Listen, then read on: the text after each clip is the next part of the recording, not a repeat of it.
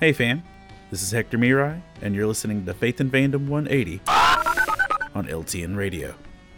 So yesterday I was at a Comic-Con, and it was wrapping up, and as we were there, starting to pack up our things, right at 6 o'clock, the show's over, everyone's exiting, one of the vendors, which was a bakery, stuck their head out from the side of the tent where they were set up, and yelled these two words: free macarons. Which you don't know, macarons are the rice flour cookies that are expensive and cost like $2.50 a piece. So one of the bakers yelled out free macarons because this was a Comic-Con and you never know how many customers you're going to have at an event like this. So they made too many and they had almost 1,000 macarons left over.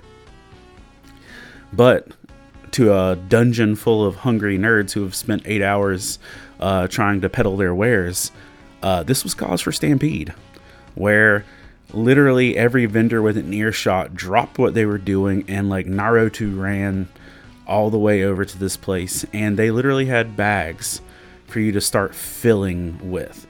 Like, they had 1,000 macarons to give away, and so people were like hungry hipposing this thing.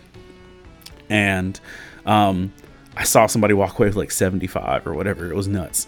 I grabbed a bag and I grabbed 12, and I had an inkling. I was like, just grab an entire tub of peanut butter ones. But I know me personally, if I grab them, I'll eat them, and I don't need that kind of pressure in my life. So I grabbed 12, 2 for a friend and 2 for everybody else in my family.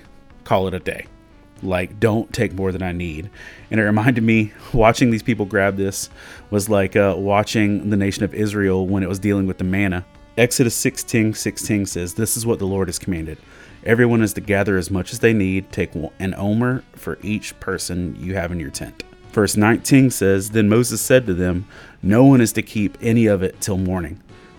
However, some of them paid no attention to Moses. They kept part of it till morning, but it was full of maggots and began to smell.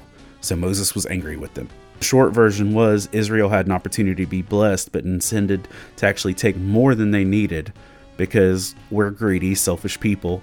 And I think that's something we need to understand, is that if we truly trust God, even with blessings, we should only really take what we need and what we can use. Doing anything more than that says we trust the provision more than we do the provider.